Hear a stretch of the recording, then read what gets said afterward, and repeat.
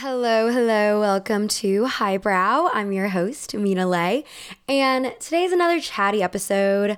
I'm just in a pretty good mood right now because I paused right before I said right now because I don't want to be too presumptuous. I don't want to jinx myself, but as of the last 48 hours, I've been in a pretty good mood. I went out yesterday and the sun was shining. I was sitting in the park. I was reading my book. I was wearing a linen dress. I was drinking a matcha latte. The mood was right. The vibes were right. I felt like I was in a Studio Ghibli movie. And even though the book I was reading was pretty depressing, I was smiling through it. And the book I was reading was The Poppy War, of course, which I have been posting about on Instagram, or I did until I finished it. It was a really good book. If you're interested in the whole military war fantasy genre, then you'll definitely like it. It is very graphic, very violent, but a fast-paced read, and it's one of three, so I have to pick up the other two books. And the author is R.F. Kuang. I don't know how to pronounce her name, but she is a phenomenal writer. And I read Babel, which is another book that she wrote, and it's like a dark academia fantasy that's also ties in colonialism. And yeah, I think she is a very smart woman in that. Especially Babel was incredibly smart because it's about linguistics students. And so she brings in linguistics into the book. And yeah, your brain just feels like it's growing bigger as you read it. So I highly recommend her work. She's also coming, oh my God, I feel like I'm plugging her so hard. I'm like, RF, Rebecca, do you want to hire me as your publicist? But she's coming out with a new book this month that I'm really excited to read. It's called Yellowface. I read a lot of books written by Asian authors and books with Asian protagonists because, now the tide is changing with Hollywood and I'm seeing Asian faces on the big screen. But for a long time, that wasn't the case. And so I just got into the knack of reading about Asians because that was where I was able to seek out my representation. And now it's just a habit. And also because a lot of Asian authors are really good writers. So yeah, the weather has been super, super good. It's made every reading experience I've had great. And if you don't read outside, I highly recommend reading outside. I feel like that is just one of those suggestions that is equivalent to just drink more water and you'll be happy. But for me, it's really worked. Anyways, I brought up the weather because now that it's getting warmer, it's we're feeding into hot girl summer. And so people are back in the dating scene.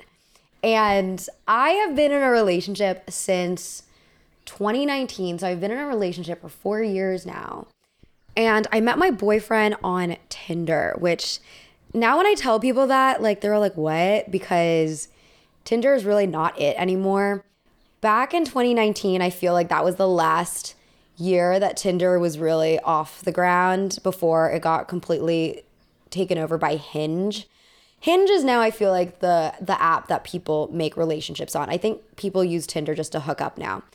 But yeah, Hinge is the new one, relatively new one. Raya is also major in New York City. If you don't know what Raya is, it's membership only. You have to be accepted because you have to be in the industry. So honestly, I have friends who are on Raya who are not in the entertainment industry, which is what I thought was the whole point of Raya. So I don't know if they've changed that. But the thing with Raya is you have to pay. You have to pay a membership fee. And I just think that's the silliest thing ever. And I would never do it because I don't know. I was on dating apps before I met my boyfriend. Obviously that's how I met him. So I was on there. And I never was someone who went on a lot of dates because I'm someone who doesn't like dating. And granted, I feel like dating in your early 20s is not a good experience. And I don't know, my friends who are single and dating now have also agreed with this. But when you're in your early 20s and if you're dating people who are also in their early 20s, no one knows what they want. And so that makes it really frustrating because I would go on a date with someone and I'm looking for a relationship. I've always been kind of a relationship girly. I wish I had that moment in my life where I just wanted to date around and explore what was out there, but I'm someone who has a one-track mind. And if I meet someone and I like them, then I want to just hang out with them. Like, I don't want to go on any more dates with other people. Like, I could never be on The Bachelorette because I would know for sure who I wanted to leave the show with. Like, I have never liked multiple people at the same time equally. Like, I thought multiple people are attractive, but my eyes have always been set on one person. And that's why I have always dated with the intention of being in a relationship. And I feel like when I was dating in my late teens and early 20s, there were way more people in my dating pool who did not have that same kind of dating philosophy. And that's totally fair. Like, I think when you're young, and I mean, I consider myself still young. Like, I think all throughout your 20s, it's totally fair. Even in your 30s, honestly, it's just fair to want to keep exploring and to not be the type of person who wants to settle down. But my problem is a lot of people in their early 20s are like that, but don't know they're like that, or they're like in denial about it. And so they won't tell you what they actually want. And that would always piss me off because I'm like, why can't we just be frank with our expectations? I am looking for this. If you are not looking for this, then tell me you are not looking for this. I don't know. I speak like I have been in a lot of bad dating experiences. I really haven't. I'm also the type of person who just didn't date because I felt like people would let me down. So I just felt like it was not a good use of my time. And I don't know, I really lucked out with my boyfriend because he was the first person I went on a date with in New York. I had only been here for about a week. I decided to just see what the dating scene was like. I opened up Tinder, which I hadn't opened in months, and I agreed to go on this date. And then I really liked him from the first date. And actually at the end of the first date, I was like, so do you want to go on a second date? And also, what are your expectations? Like, because I'm not someone who wants to waste my time and I don't want to waste your time. And thankfully he was chill with that. Like, I've also talked to people and I've explained how I went about it. And they were like, yeah, that would scare me. And I'm just like grateful in that sense that my boyfriend is not an avoidant type of person. But at the same time, if he was, then we wouldn't be right for each other because, yeah, I'm someone who's very like straightforward and I would want someone who appreciates that and or is straightforward themselves. So yeah, why did I do that overshare? Oh, just to preface that, I'm not in the dating scene, but I do love hearing about it and reading about it. And I came across this article that was published in ID, and it was called The Rise of Dating Vigilantism. And this is something that I think is so interesting and something that I actually have a lot of problems with. So the idea of dating vigilantism is putting someone on blast on social media because of some weird interaction you had with them in a dating context. So for example, last month, this one tweet blew up quite a lot. It was a screenshot this girl posted. Her name is Clark. She posted a screenshot of her conversation with a man on Hinge. And if you're not familiar with Hinge's interface, Hinge offers you prompts and you choose which prompt you want to answer. And then those answered prompts go onto your dating profile. And people who are interested in you can reply to a specific prompt that you answered that is on your dating profile. Does that make sense? So one of the prompts that she chose was, the best way to ask me out is by blank. And she answered that prompt with, opening with a time and place. Let's save the small talk for dinner. So this guy who was interested in her replied to that prompt with 7:30 drinks next Thursday at 456 in East Williamsburg. She replied to him saying, I'll bet $100 that bar is down the street from your apartment in Williamsburg and you didn't give any consideration to the fact that I live on the west side of Manhattan. Yawning emoji. And then he replied saying, you'd win $100 on the first part, but I took that all into consideration. I figured you probably don't come out to East Williamsburg too often. Next Thursday is going to be gorgeous, and this bar has a nice outdoor section. So she posted that screenshot, that interaction on Twitter with the caption, he really thought he ate that. F for effort in asking me to travel an hour to have a drink with you at a place 2 blocks from your home. Drinks is so he can spend less money, but it's nighttime, so he can ask me back to his place after. And as if Manhattan doesn't have patios. The ID article considers this dating vigilantism, which they define as people using technology to survey each other's behavior while transforming personal and romantic lives into a public spectacle. And yeah, this tweet got a lot of mixed responses. My personal opinion is I do think she was a little rash with her assumptions on his character because, look, she literally said in her prompt, open with a time and place.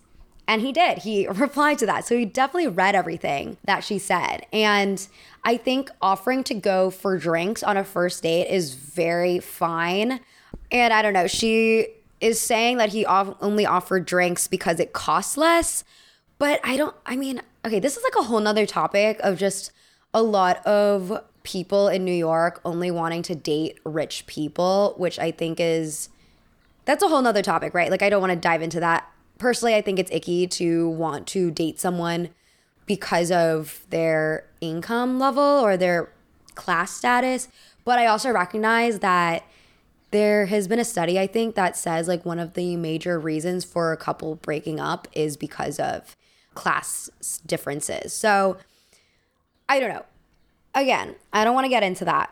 But I don't think it's so crazy that he suggested a place that's nearby him because it's probably a place that he's been to before and he likes and therefore is comfortable asking someone to go on a date with, because you don't want to invite someone to a place that's going to be a bust, right?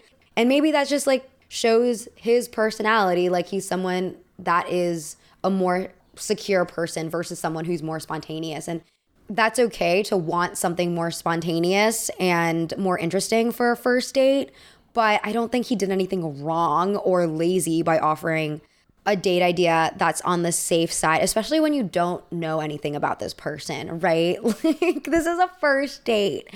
Though I do think he kind of lied. I mean, I don't know this person, right? But I think he probably exaggerated with being like, oh, I did take the fact that you live in Manhattan in consideration, and I just thought that you would want to go to East Williamsburg. Like, I think that was an excuse. I don't think he thought that far, and I think he just liked this place again, and he suggested it. And he was just trying to cover his tracks to make him seem more considerate. But, you know, again, I don't think any of this is a red flag. And I think that people who jumped on him and said, these are all red flags, and like, who really agreed with this poster, I understand why they would. Because I think it's a product of just going on a lot of bad dates. Like, I don't think you come to a chat with this level of cynicism unless you've gone on some really shitty dates. But I also don't think that it's necessarily fair to judge someone based on one text that they sent.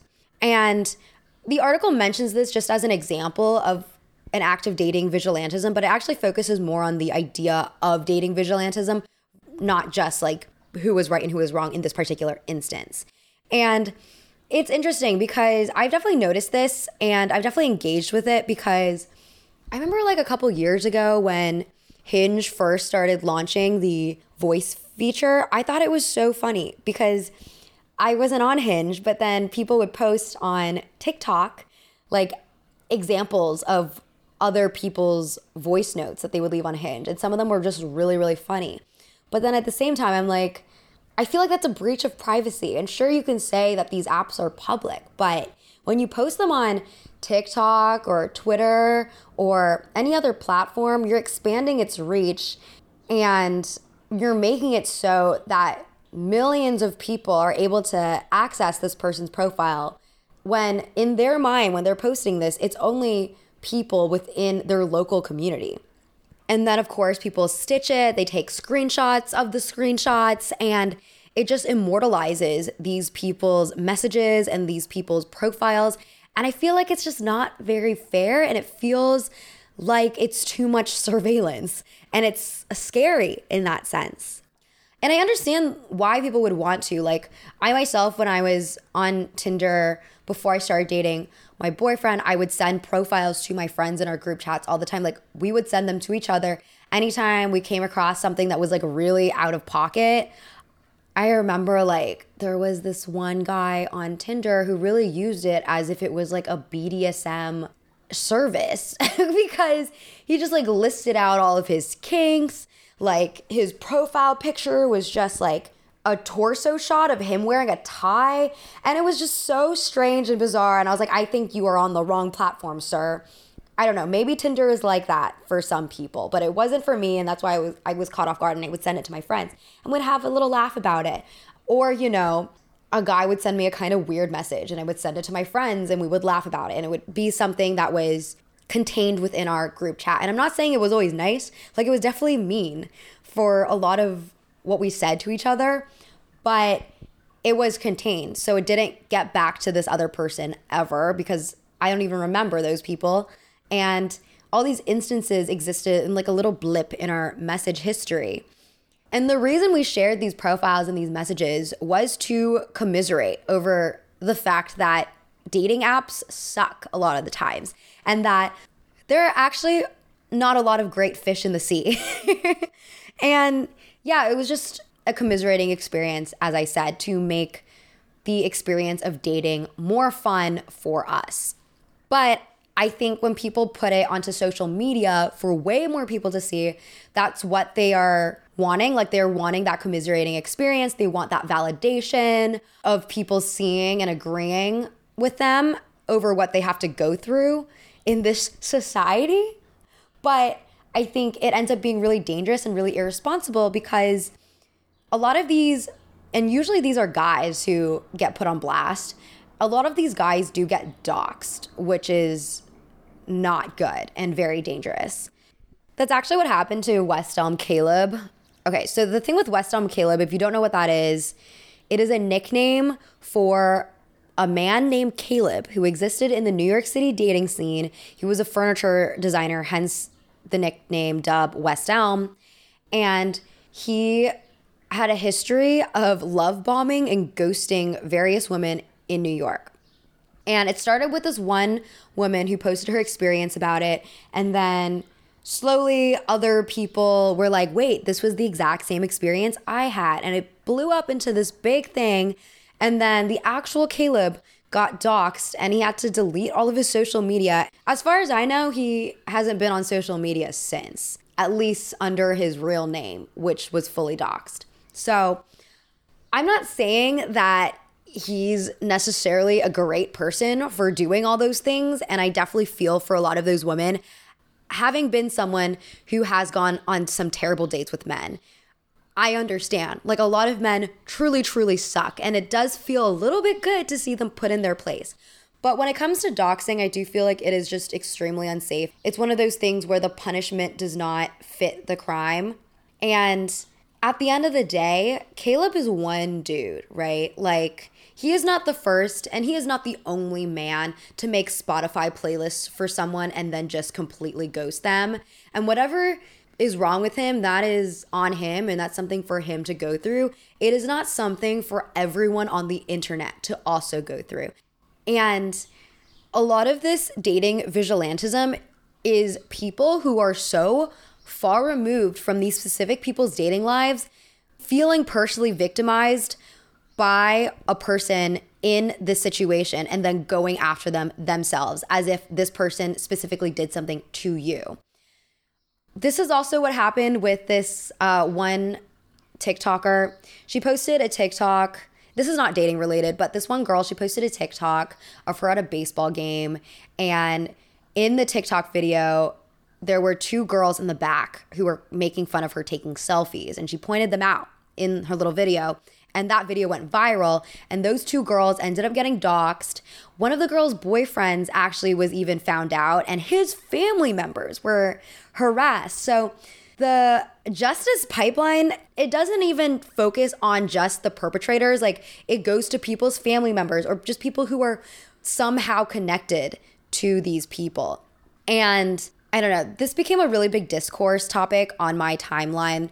Like, some people commented on it. They were like, well, you know, they really should have thought about that before they decided to bully this girl, because everything you do can be recorded.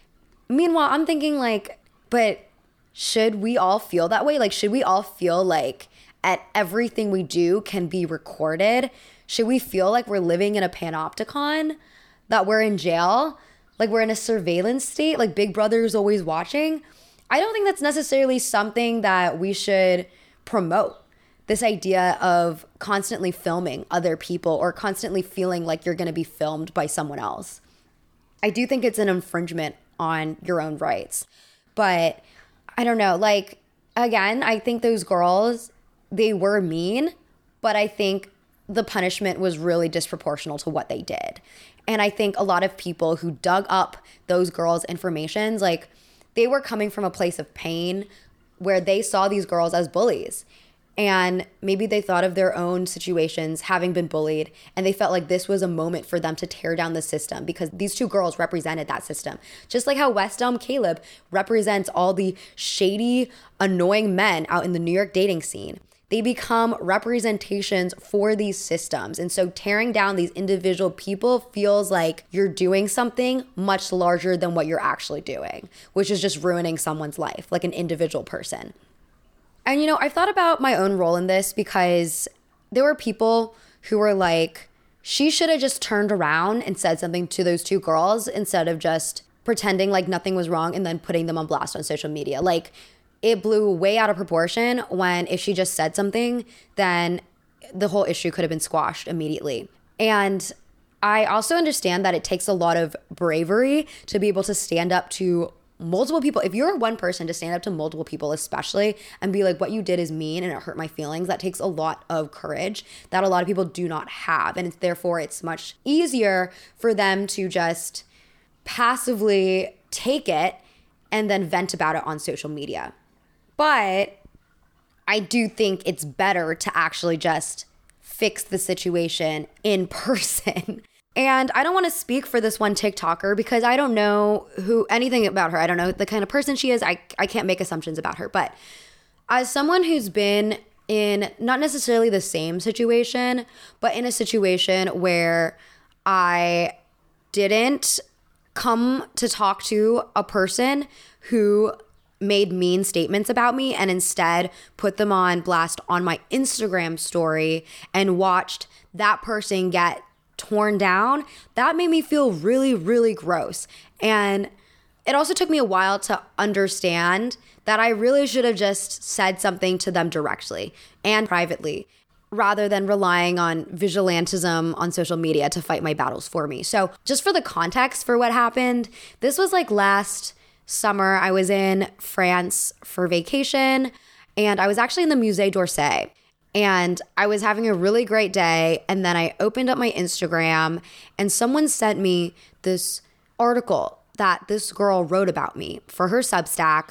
She was a small writer, but she had published this one essay about me that was really mean and it really hurt my feelings. And in it, she just like made all these like character assassinations about me, saying she didn't like anything that I put out and like, you know, making a lot of judgments that hit very deep. It wasn't just about my content, it was about me, which I saw red, like when I read this thing. And I posted it on my story just like as a snap, no thought process went into it. I just put it on my story because I was so pissed off and I needed validation from other people. I wanted people to affirm me and to send me messages being like, this is wrong. I don't agree with it. But what I didn't think about was how people would come at her, because this is like the first time that this has really happened to me. And also, it sounds silly, but I don't necessarily recognize how many people actually follow me on Instagram because it's a number. And it's sometimes hard to conceptualize a number and translate it into like real living people. But at the time, I think I had like 100-something thousand followers. And so there was the potential for 100,000 something people to see this one article written about me. And I assume most of the people who followed me also like me and therefore would feel a certain way about this article. So I felt like shit for the rest of the day because of what this girl said. And I just turned off my phone because I was like, I can't, like, I don't want to be on it. Like, I don't want to have to like see any of this anymore. Like, I'm just really upset. And so I left it alone. The next morning I woke up, went back on social media, and I saw the damage that was caused, where this girl, like on her Instagram, she had received thousands of comments about people telling her to stop writing, quit writing, like she's a terrible writer, nothing she said makes sense, like she's a mean person, all these things that I imagine really stressed her out in the same way that she stressed me out. But this time it's like thousands of people, right? Like for me, it was just one person saying something really awful. But for her, it was like thousands of people saying something that was really awful. And it took me a long time to sit with because I had a lot of pride about it. I had a lot of ego about it where I felt like I'm just a regular person too. And what she said was really mean. And why is it that just because you have a platform, people are allowed to say whatever they want about you? Like they're allowed to just treat you like you're not a person. And I sat with that for a long time, a really, really long time, like months. That thought process was circling in my head. And I just finally realized that this is the life that I chose for myself, right? Like I chose to be a public figure in some sense. Like I don't think of myself as big as a celebrity, but I do have a following and I do have a platform. And if I wanted anonymity and if I wanted no one to ever say anything negative about me, I wouldn't have chosen a career in social media. And this is just what comes with the territory. So nowadays I try to not Google myself. I don't Google myself. I don't YouTube search myself. Like I don't want to know if anyone has caused discourse about me. I don't look on Twitter finding if people have said things about me. My Twitter is actually private these days because I know personally what I can take, and I don't want to be in a situation where I feel like I could potentially dox someone else because I feel so offended by what they said to me. And it's a hard line, and I don't think I'm a perfect person at all by any means, and it's something that I still struggle with. But I do think it's like going to be for the better if we all just consider before we post on social media if an interaction that we felt we were on the shitty end of, whether that could be fixed in a private message or on a one-on-one conversation.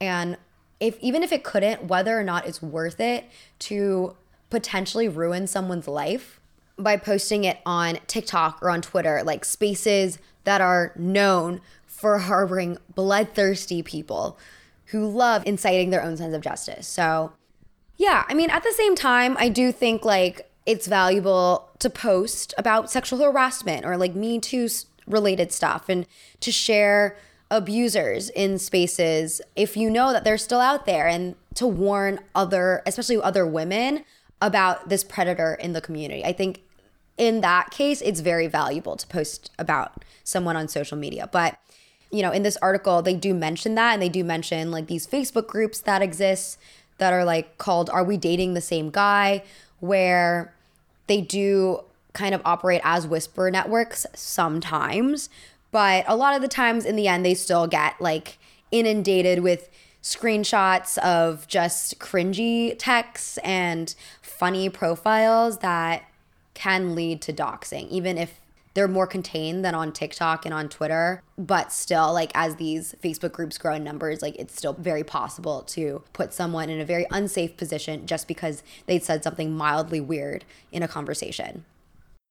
Okay, lighter note. Let's move to something lighter. I also read this article in The Cut that actually went viral, so I'm sure a lot of people have read it, but called Meet the People Working 3 Jobs to Afford Erewhon. And I'm obsessed with this article. I think it's so funny. Like, it's sad because it's showing the state of society that is really sad, but it's also just so absurd that I find it funny.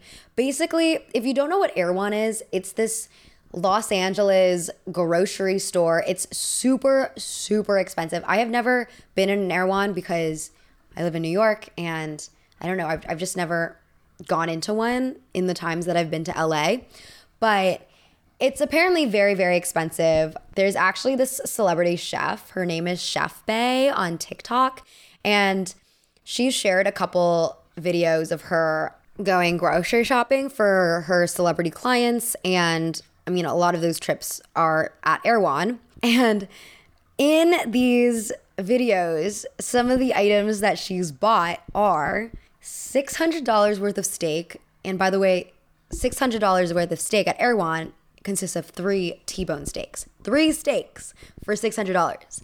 Caviar, $500 for 5 servings. Truffles, $200 per ounce.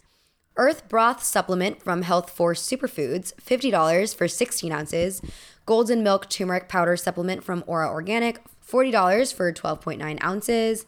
Macambo beans, $40 for 14 ounces. Sea moss gel, $40 for 16 ounces. Water from this brand called Ophora, $30 per gallon. And yeah, that's just to give you a sense of how expensive these groceries rack up to be. One thing that Erewhon is also known for is their smoothies. Like, they have a smoothie bar and their smoothies start at $17, I believe, which is just an insane price for a smoothie. I'm sorry. Like, I am someone who drinks a lot of smoothies. I love a smoothie moment. I will find an excuse to splurge on a smoothie, but $17 for a smoothie, okay? I feel like the price sweet spot for a smoothie is like $10 to $14. Anything below that, yeah, you can tell. I can tell if it's a $6 smoothie versus a $10 smoothie. But anything above $14, I'm like, you can taste the same exact thing for $14. Like a $20 smoothie versus a $14 smoothie, those are the same thing to me. Get the $14 smoothie. And no, I've not had an Erewhon smoothie, but I just can't imagine that there's anything in it that would condone a $20 price tag. That's insane. I mean, part of what makes Erewhon so special is that they do a lot of these celebrity collaborations that build up the hype. So I believe there's like a Hailey Bieber smoothie that was a collaboration. And there's also like a Kourtney Kardashian collaboration. And there's some other celebrity collaborations that make people want to try the smoothie, right? And then also like they have built their grocery store empire on this idea of being super organic, like super wellness. Like Erewhon is the type of grocery store that Gwyneth Paltrow would for sure shop at. You know what I mean? It's appealing to that kind of wellness person who has a ton of money. But it's weird because I was actually looking into the history of Erewhon because I was just interested in it, because I feel like the first time I even heard of Erewhon was a couple years ago, back when Emma Chamberlain was still making vlogs. I had clicked on one of her vlogs and she had mentioned getting these buffalo cauliflower things from Erewhon. And I was like, what the hell is Erewhon? And then ever since then, I've been seeing it mentioned casually every so often. But the first Erewhon was in 1966, and it was owned by this Japanese couple, the Kushis. And the store was named after the book Erewhon, which is a 1872 satirical utopian novel by Samuel Butler. And the word itself is an anagram for nowhere. So the idea behind Erewhon was that they wanted it to be a food collective more than a grocery store, and it was supposed to sell these like organic grains, beans, and soy products that were imported from Japan. Eventually, they started getting into this whole like macrobiotic diet that was becoming popular in the US, and they were dedicated to furthering the teachings of George Osawa's World Government Association. And the World Government Association, this was founded in Japan. It's a belief that political change is achievable through food and its methods of consumption. So the Kushis were political activists.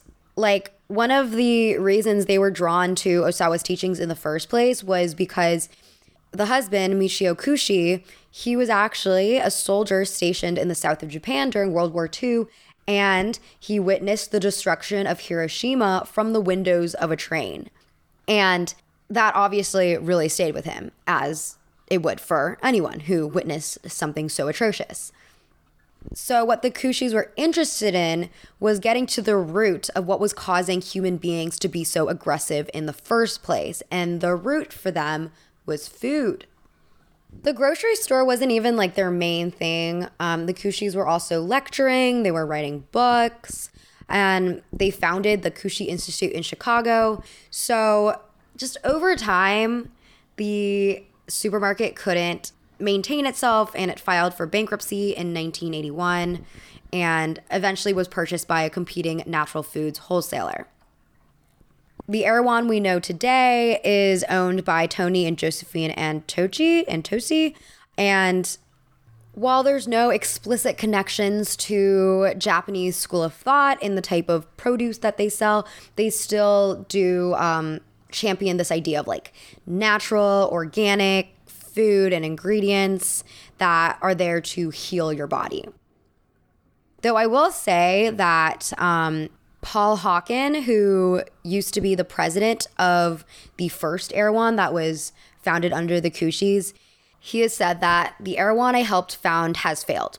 We used to be affordable. The ingredients they still source are incredible, and I'm glad that's still in the DNA, but it's so expensive, you can't feed the world that way. Paul is now a climate activist, writing books such as Regeneration and Project Drawdown, which I haven't read, so if there's anything crazy in those books, I did not endorse it. I'm just sharing what happened to him since he left Erewhon. But yeah, I think there's a lot to be said about how there is this idea that being able to access good quality ingredients and good food is something that only the rich can access.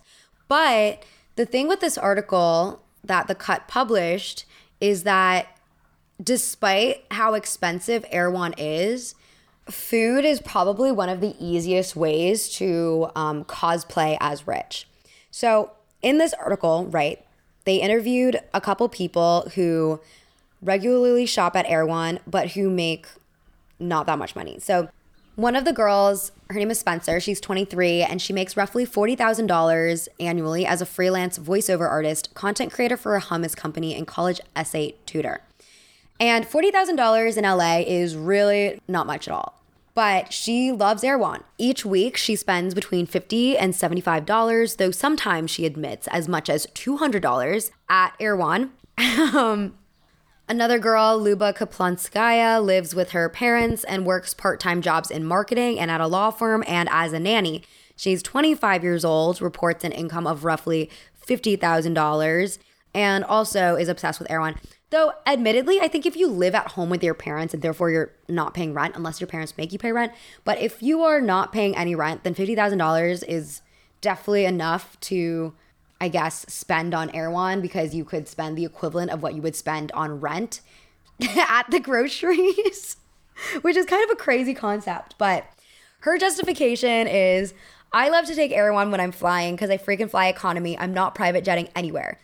To just be in a comfortable sweatsuit or a Lulu fit and then have Erewhon, I feel like I'm worth $1 billion. And she also said that she used to go to Erewhon way more when she was babysitting because she would get reimbursed for anything that she buys during her time with the kids. So then she would give one of them a sip of her smoothie and then charge the parents for it. And eventually they actually told her to stop shopping at Erewhon because it was too expensive. I think that's so crazy. People are so bold. I feel like I have done a little bit of babysitting in my life, but just if I'm doing any job, I'm like so stressed out about wasting someone else's money, even when they have a lot of it. I don't know. Like this one time I modeled for this fashion brand back in 2018, and they had found me on Instagram, and I guess they liked my look or whatever, but this is something that a lot of small fashion businesses will do. They'll scout for random people, like random girls on Instagram who don't professionally model and therefore are not signed by an agent and don't have like a particular expectation for how much they're supposed to be paid. They will find them, they will reach out to them, be like, oh, would you like to model for us? And of course, like when I got this text, I was like, oh my God, I would kill. Like this is the most amazing opportunity of my life. And then when I actually went there, I got paid $400 and I got some free stuff. But the CEO of the brand or whatever, because, you know, it was a small fashion brand, so it was only like a team of 5 people. But the main girl, she asked me if I wanted anything for lunch, and I hadn't eaten lunch. But I was like, oh no, I'm okay, because I didn't want her to spend money buying me lunch. And I also didn't want to spend money buying myself lunch. So I just didn't have lunch that day. And now looking back, that brand was making so much money, like so much. It was a major small brand. And $400 for the number of e-com photos they took of me is not enough. Like that is such a small amount, and it's laughable that I don't think any of my signed model friends would agree to something like that. And they shouldn't agree to something like that because that's ridiculous. It's kind of similar to, okay, so this brand I will actually put on blast because I don't like them. So, okay, so actually upon further thought, I don't want to receive a cease and desist. So I am not going to tell you guys what the brand is. I'm so sorry, but legally I just don't want to get in trouble. I had a couple friends model for them and they only paid my friends like $200 and then put them on billboards to use for advertising. And it was like a full day of work, like a full day. And that company makes millions of dollars every year.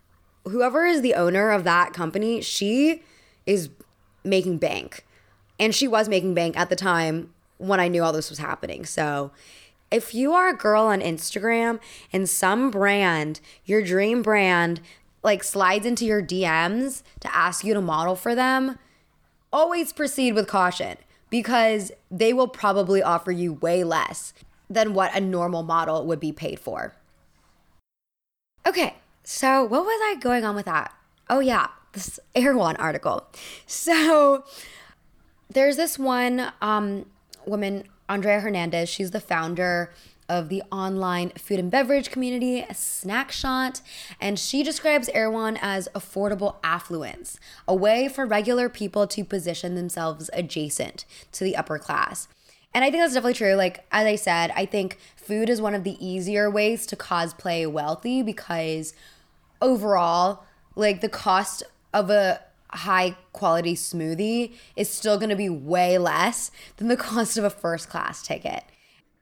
Also, just like as a testament to this theory, last month, late April, this TikToker, her name was Pauline. She shared a video of her and her friend purchasing sandwiches and smoothies at Erewhon and saying that she spent $80 in EBT at the store. And some of the comments, they were like, oh my God, I didn't know they accept EBT at Erewhon, and that's so iconic. But then other people, of course, were like, why are you spending EBT at Erewhon, you poor person? Also, for any non-Americans who are not sure what EBT is an electronic benefits transfer card. And it's a resource that is offered to lower class, working class families and people. And it's basically just a card with a certain amount of money on it that you can use for food. It's like food stamps. Anyways, Pauline made a follow-up video responding to the haters, and she said that she is a low-income student at the University of Southern California. She's received EBT for 2 years, and she made one trip to Erewhon. Like, this is not something that she normally does. And she also said these comments frame it so that poor people who need EBT owe it to other people to basically be starving all the time and to only use it to keep themselves from dying, which I think is very true. I think there's like this idea that only wealthy people deserve to have anything nice, and if you're poor, you don't deserve anything. I remember there was like a Tumblr post that went around years ago that I saw, and it was this person who was complaining about how one thing that they will do despite being lower class is that they once a week will buy an avocado toast that's like $10. And that is because like they need a reason to enjoy life. And in a way, like these kind of luxury foods offer that because it's not so out of reach that it's completely unaffordable. Like a lot of people can afford one smoothie at Erewhon. You know, it's just a difference between being able to afford something once in a while and being able to afford something very regularly. Yeah, I think it's just kind of unsettling going back to the original mission of Erewhon, right? Like what Paul said, the whole mission behind it was to heal the population. It was supposed to be a political stance. And when I was looking into the original Erewhon, the prices were still like on the higher side. It wasn't astronomical, but it was still like somewhat high because they had to incentivize farmers to abide by certain organic standards. And the way they did that was by offering to pay them more for the organic groceries. So obviously they had to increase the prices of groceries they were selling in store to like counterbalance all that. But the whole point was to heal humanity through food. And you can't really heal humanity through food if only a portion of humanity can afford it. Okay, the last thing I want to talk about while we're on the topic of being able to afford stuff is the writer's strike. And I mostly want to talk about it because it's important to me as someone who works in entertainment and also as someone who consumes entertainment. And it's also just been everywhere in the news lately. And I think it is a valuable conversation to have, even if we just tap into a little bit about it. Because if you are unaware about what's happening in the writer's strike, or, if you're not an American citizen, etc., it's a strike that was called by the WGA, which stands for Writers Guild of America, and they represent 11,000 writers in Hollywood.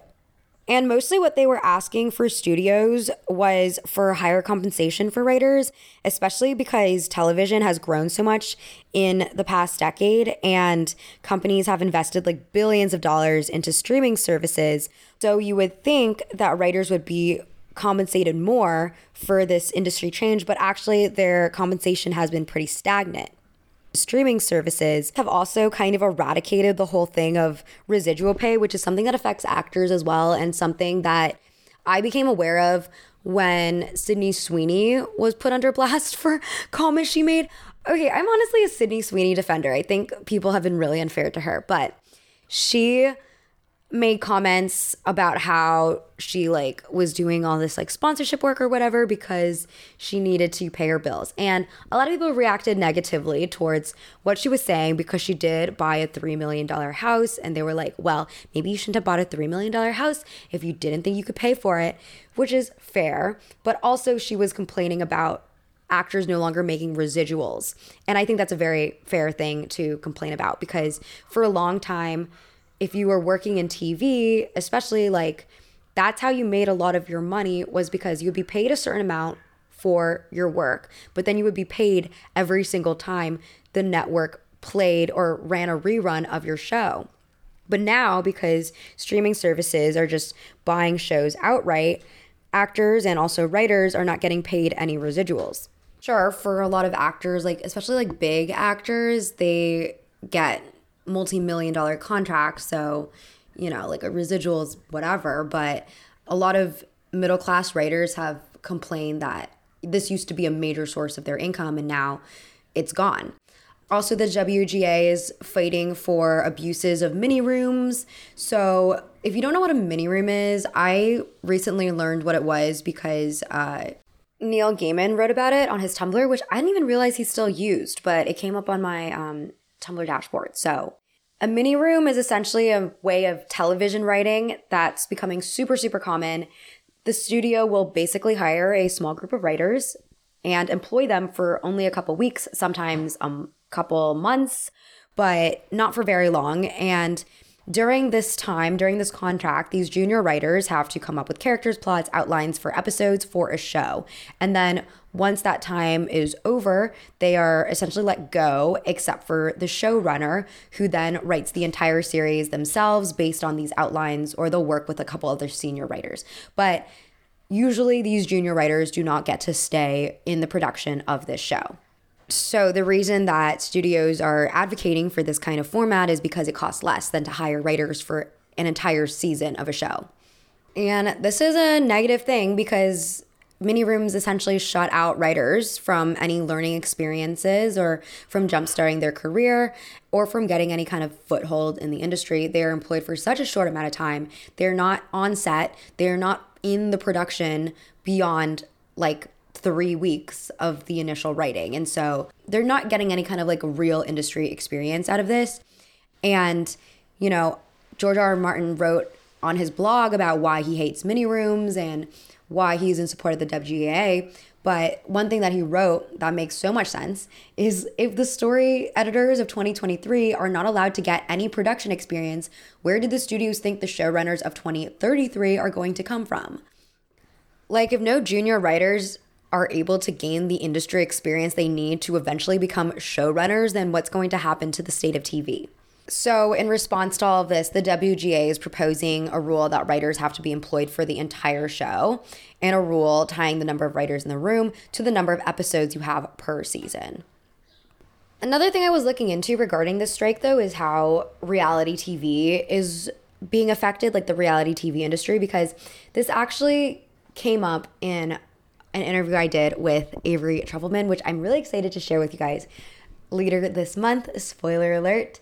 But when I was talking to Avery, she was telling me about how reality TV was really taking off in the last writer's strike, which happened in 2007. And that strike lasted for about 3 months, which is a long time. Not the longest a strike has gone for. The longest a strike has gone for was 153 days back in 1988, I believe. So it is possible that the strike could go for a long time. But yeah, she told me about how there was a rise in unscripted television, so reality TV, in the last writer's strike because studios had to figure out what to do when there were no writers. So I came across this article in the LA Times called "In Past Strikes, Networks Turn to Reality TV. Now It's More Complicated." And in it, they talk about how reality TV writers tend to face like even lower wages than for scripted TV. And in general, like recently, workers in reality TV have grown increasingly vocal about the hours they're forced to work at, low pay, and poor benefits. So this one reality producer, Tony Ann Lagana, she has spent over a decade in the business working on shows like American Idol and Dancing with the Stars. But 2 years ago, she hit a breaking point after working 18-hour days for months during the thick of the pandemic. So now she is a supervising producer on Fox's The Masked Singer, but she believes that people who work in reality TV deserve way more respect and improved working conditions. She said, "We are crafting the entire storyline before it gets to the editor. We are writing whether it's on Avid or paper." So writer-producers for reality TV and unscripted shows, they have attempted to organize, but they do face a lot of resistance from production companies. For example, in 2015, the owners of Jane Street, which is a New York production company, they sent an email urging their writer-producers not to vote for the union. And that letter was widely circulated and published by Deadline. And then in 2017, a bunch of reality TV writers, like hundreds of them, staged a walkout in New York, but that was dismissed by Left Field Pictures, a prolific producer of unscripted content, as, quote, a feeble attempt to leverage publicity. I just feel like there's so many abuses that happen in the reality TV industry.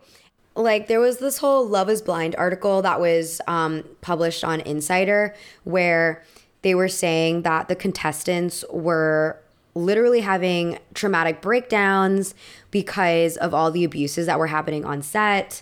For example, there were a bunch of cast members who sometimes fell asleep during dates because they were so exhausted. They were filming for 10 days straight on a windowless set, so contestants only saw sunlight when they used a bathroom in a trailer outside. 3 cast members told Insider they had panic attacks while filming, and one said the producer pressured her to stay on the show even after she confided she was having suicidal thoughts. And then last June, the season 2 cast member, Jeremy Hartwell, he actually sued Netflix and the show's production company, Kinetic Content, accusing them of labor law violations and of subjecting contestants to unsafe and inhumane working conditions by depriving them of sleep, not supplying enough food and water, and providing an excess of alcohol. Several contestants said they were left depressed and sought therapy after filming. One even quit her job because she felt unstable to return to her old life. And Love is Blind is not the only one. Like Love Island infamously had 3 suicides, like not on the show itself, but like 3 contestants from the show committed suicide. And I think the energy with a lot of these reality TV shows, especially the ones that are focused on dating and romance, is just incredibly cursed because people shouldn't feel watched 24/7. Oh my God, this all goes back to the whole vigilantism, surveillance state. I don't think people should be surveyed every minute of their day. Like, I think it just does something to you and to your brain. And I mean, people who've competed on these shows have said that it is like very disorienting to go back to the real world after spending so much time on a set and being told like what to do and then also being watched constantly. Like, it's a lot. And I feel like a lot of people who join these shows, they don't necessarily realize what the experience is going to be like until they're there. And also just with the way that a lot of producers try to force drama and make people say really mean things to each other or make certain people like ostracize other people. It feels like a very toxic environment. And I'm not surprised that every year there's articles about people, contestants who are on some so-and-so show coming out and being like, that was a terrible experience.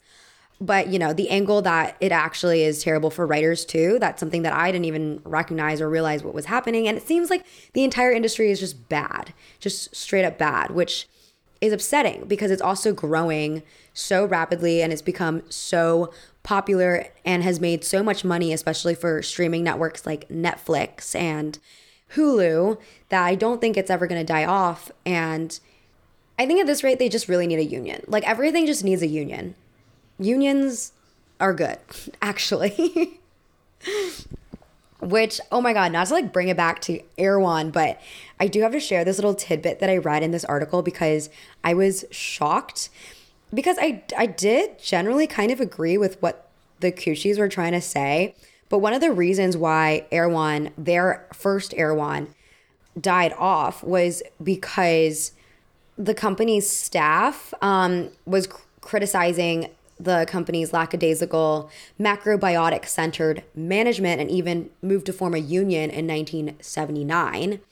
And in her memoir, Aveline Coochie, who's the wife, she cites the union as one of the contributing factors to their grocery store's downfall, remarking that unionization was incongruous with macrobiotics' underlying teachings of gratitude and respect. She writes, "The split was too deep. We were saddened." So on that note, I think we're going to close out the episode. Thank you all so much for tuning in this week. If you want to keep up with Highbrow, you can follow the Highbrow Instagram account. It's called highbrow.pod, or you can follow me on Instagram, which is just Gremlita. I'm really on every service, so you can find me under that handle pretty much anywhere. I also post announcements for any call-in submissions I'm looking for on my Instagram stories. So if you've been dying to give your input on one of the topics that I've been talking about, then that's where you'll hear about any future postings for it. Okay, thank you all so much for listening. I'll see you next week, and I hope you have a lovely rest of your day. Bye!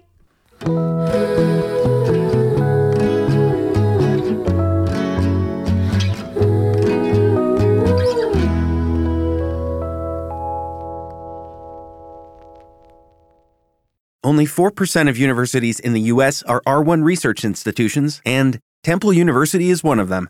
This means 100% of students have the opportunity to participate in hands-on learning and research with world-class faculty. With over 600 academic programs across 17 schools and colleges, Philadelphia's largest public university provides students with a rich variety of opportunities and propels graduates to succeed in their careers. Temple University. Schedule a campus tour today at admissions.temple.edu/visit.